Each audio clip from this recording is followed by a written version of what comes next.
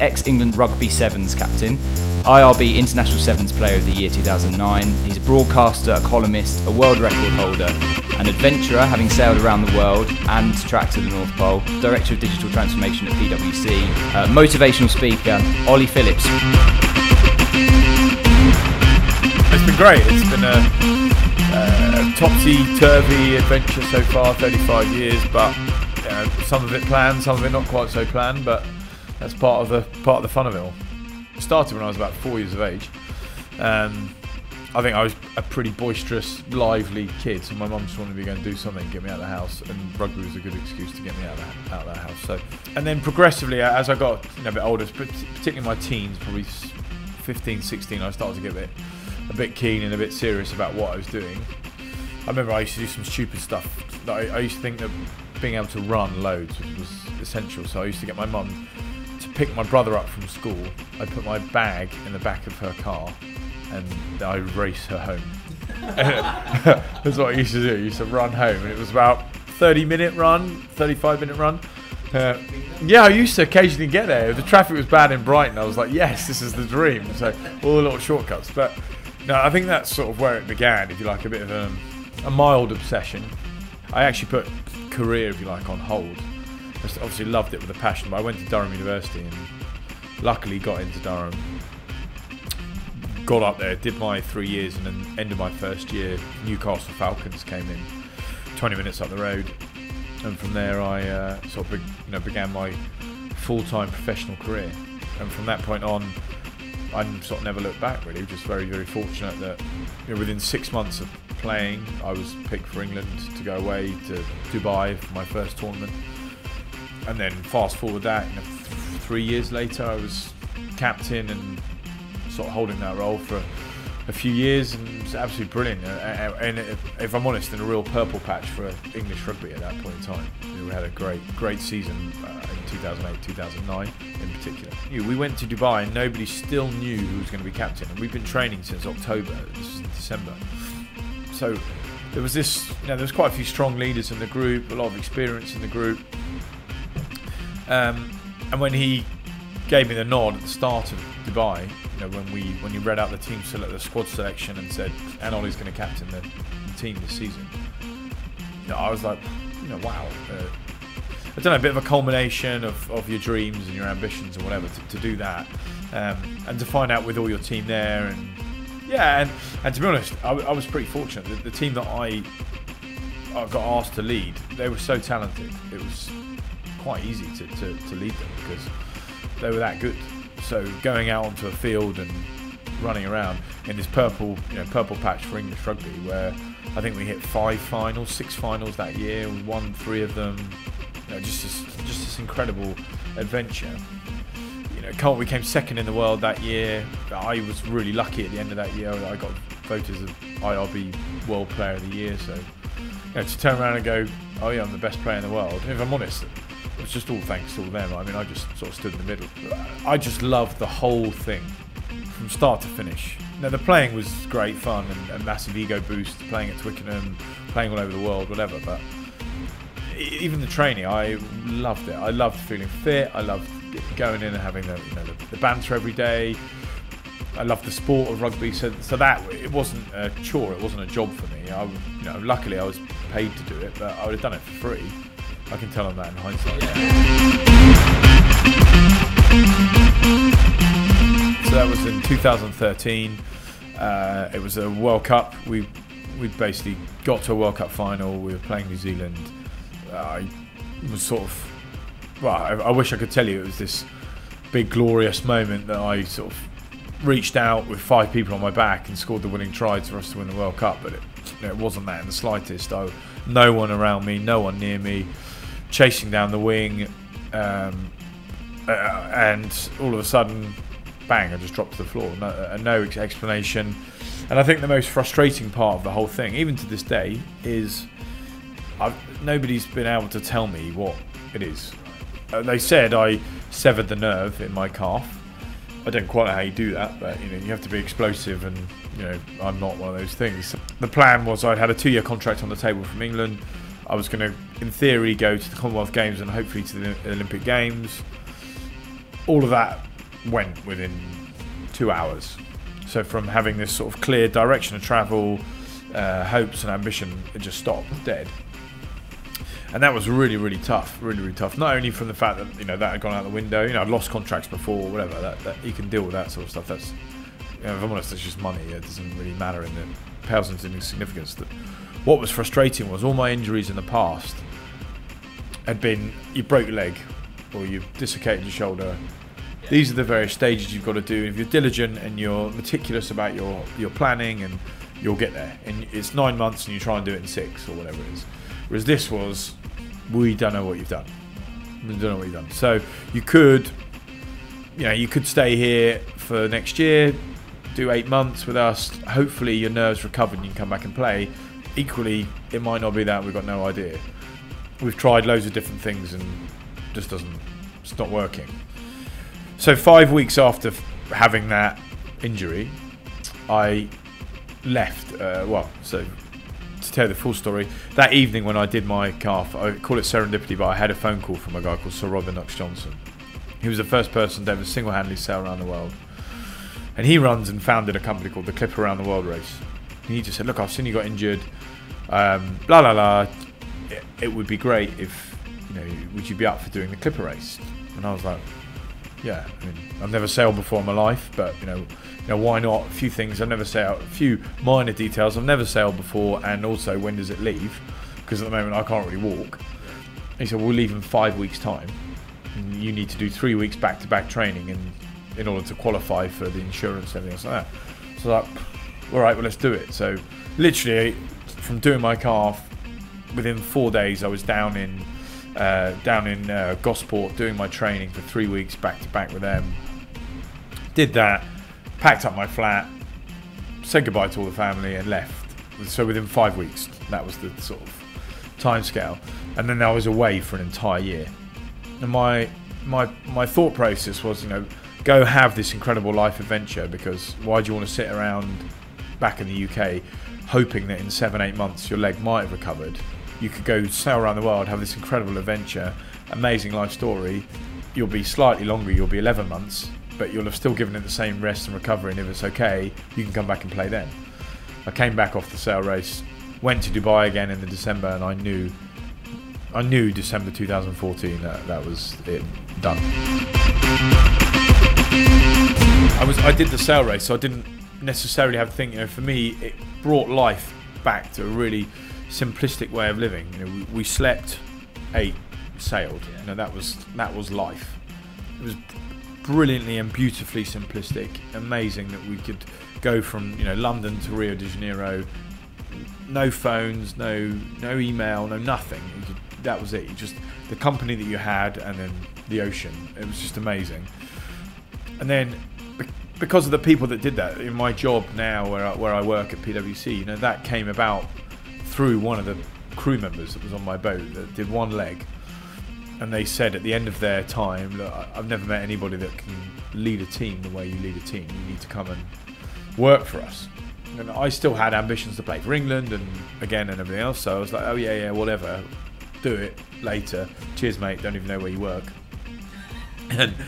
And then it became a bit of reality. I fast forward 15 months from that conversation, and I was offered the opportunity to join this firm and become a director of digital transformation here. And they said they made me a job offer. They said, look, we'd love you to be a director on our digital transformation team in tax.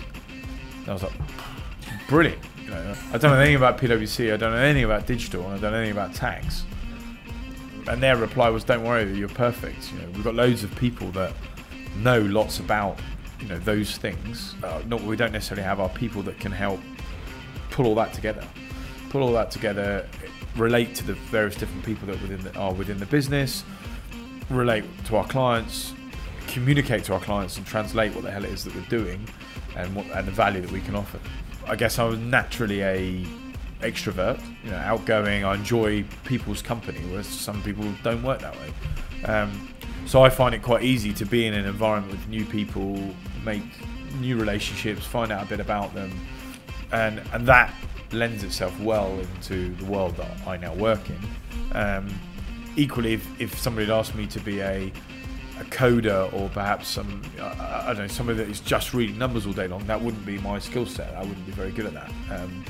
So it's about, for me, I guess, having good self-awareness and understanding what your strengths are, what your weaknesses are, and then equally the management that either you're working for or with or whatever, they understand, they recognise what you're really good at and what you're weak at, and then building a team that complements each other around that. And that's, if I'm honest, that's what it directly relates to sport at the same time. We had the same thing.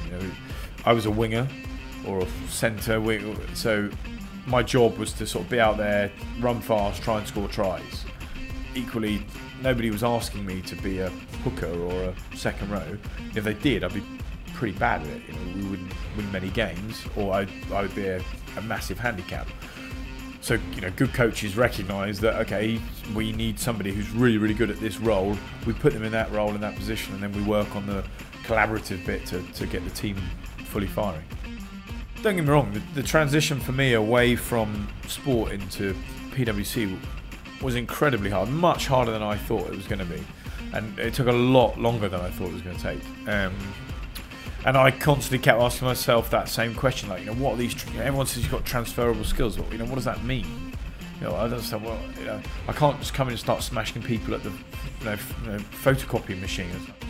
In this firm, there are some incredibly talented people. The hardest challenge for me was coming in as a director and being surrounded by, I guess, people that knew miles more than me, lots more than me. And previously in my other career, there were lots of people that knew lots about rugby, but equally I was just as competent. I could argue back. I could say, no, we're going to go this way. I could back it up with meaning and reason. Whereas in coming to PwC, I was in theory leading, but without any knowledge of why we should go this way. So I was fully and utterly dependent on the people around me who were saying, no, we need to do this. And I was like, all right, well, we need to do that then. So, and that was uncomfortable for me. That was massively uncomfortable. I guess the recognition, acceptance of the fact that, okay, everything that since I was 4, my whole identity had been built upon, i.e. Ollie and my passion point, but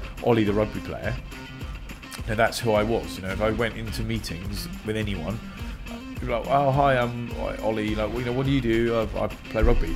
Play rugby for a living. That was, and even my first year and a half in PwC, even though I was a director at PwC, they'd be like, oh, hi, nice to meet you. I'm Ollie. Oh, what do you do? Oh, I used to play rugby.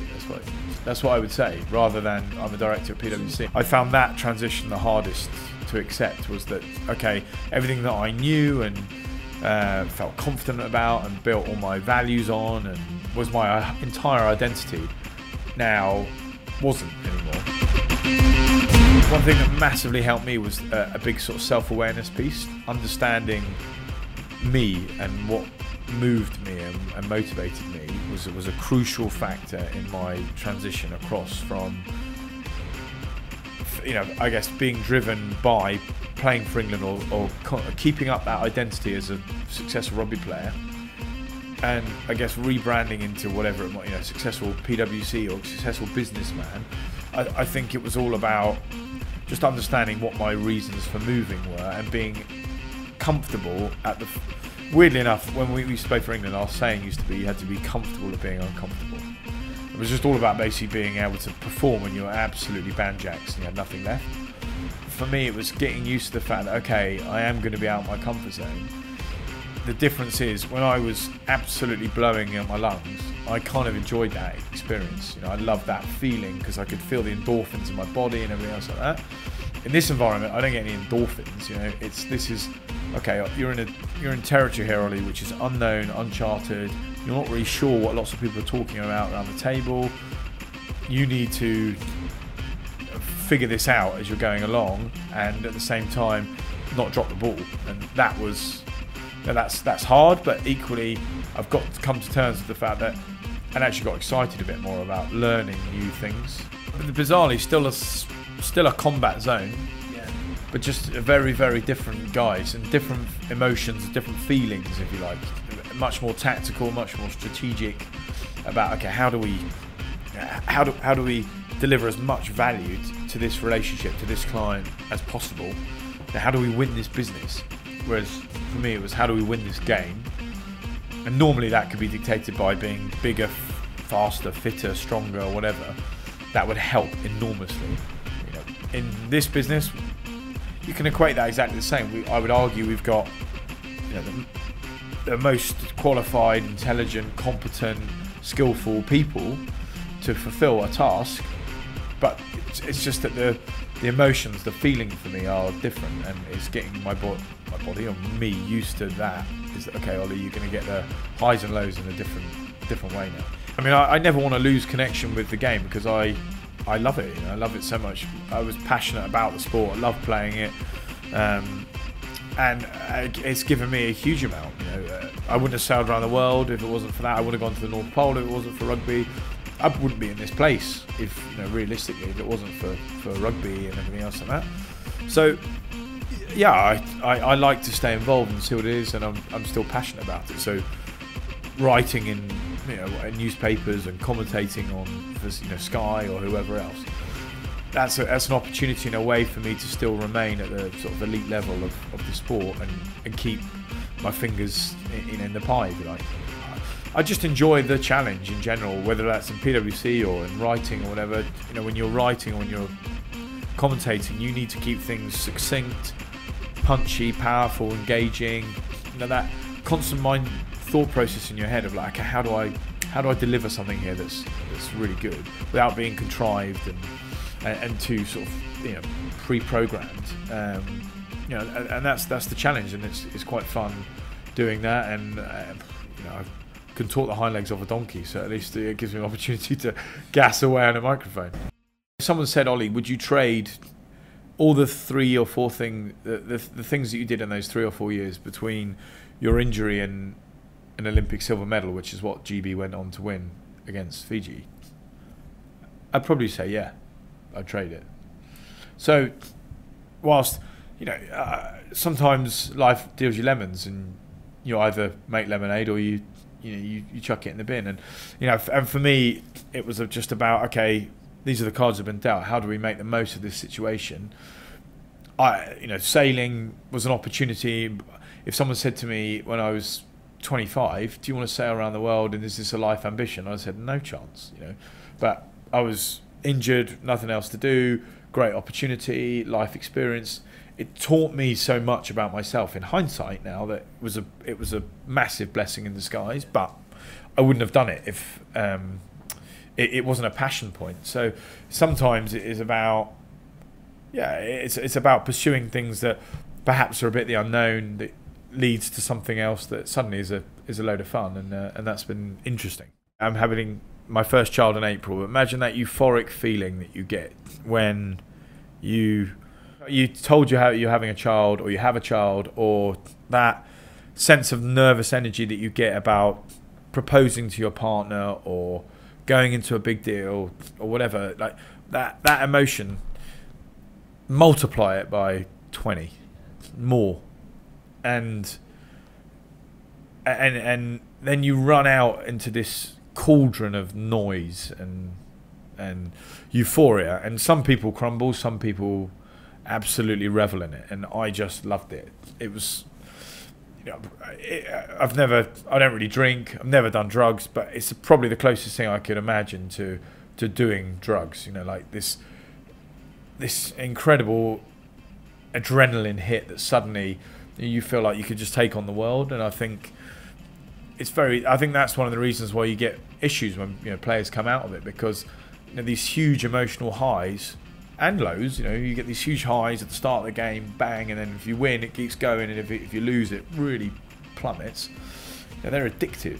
You know, it becomes an addictive environment, and when you do it for 12 years, 15 years, it's like it becomes habitual for you. And I can only liken it to those people that have done it as the greatest feeling you could possibly imagine. And the only times I've ever, you know, had a similar experience of that nervous energy and of that euphoria are those major life moments. Success for me means having a level of self-awareness and understanding as to what you're all about. So understanding your purpose and value sets, and then going out and fulfilling them. I think lots of, even myself, when even my early 20s, I was driven by winning, and I was driven, and that could be in success in terms of selections or captaining England or number of victories, cash. It's all pretty shallow. It's all fairly hollow, and it doesn't last. The consistency's not there, because if it's not rooted in real purpose and real value and real self-awareness as to why this is really important to you, what is it achieving, what higher thing, if you like, is it achieving for you, and what itch is it scratching, then it's not going to last very long. And that's what I've learned definitely in the last sort of, I would say, more 3-4 years. That success for me means actually coming back, stepping back, and understanding in me, having that self-awareness, say, you know what, why is this important to me? All these great things we've spoken about, they're history now. Someone else is doing it. So, sailing around the world, playing for England, going to the North Pole, all amazing experiences, great memories that I'll love forever. Everyone in theory can do it, So they're just little specks in history, but they need to be part of something that, for you, is a really self-fulfilling journey that is part of a wider mosaic, if you like, and that's what I've started to realise now is what success is for me. I mean, I'm not particularly great at this yet as well, if I'm honest, right? But just taking some time to pause and reflect is a really crucial element. A bit like, if I liken it to my sporting days, everyone used to tell us that rest and recovery was crucial. Like, make sure you take the day off, and a lot of us were so, I guess, insecure that we thought actually doing that we're cheating ourselves out of. By taking a day off and eating an ice cream or something like that, it was detrimental to our bodies. And bizarrely, and the irony of that is that value is so it resonates so much now with what I'm doing, in terms of you need to put your foot on the pedal and just brake for a minute. Take some time to reflect as to where you are, what's going on, what's happening around you, what direction of travel you're currently going in. Is that where you really want to be going? What does that all sort of mean over all the context? So that then you can assess and move forward.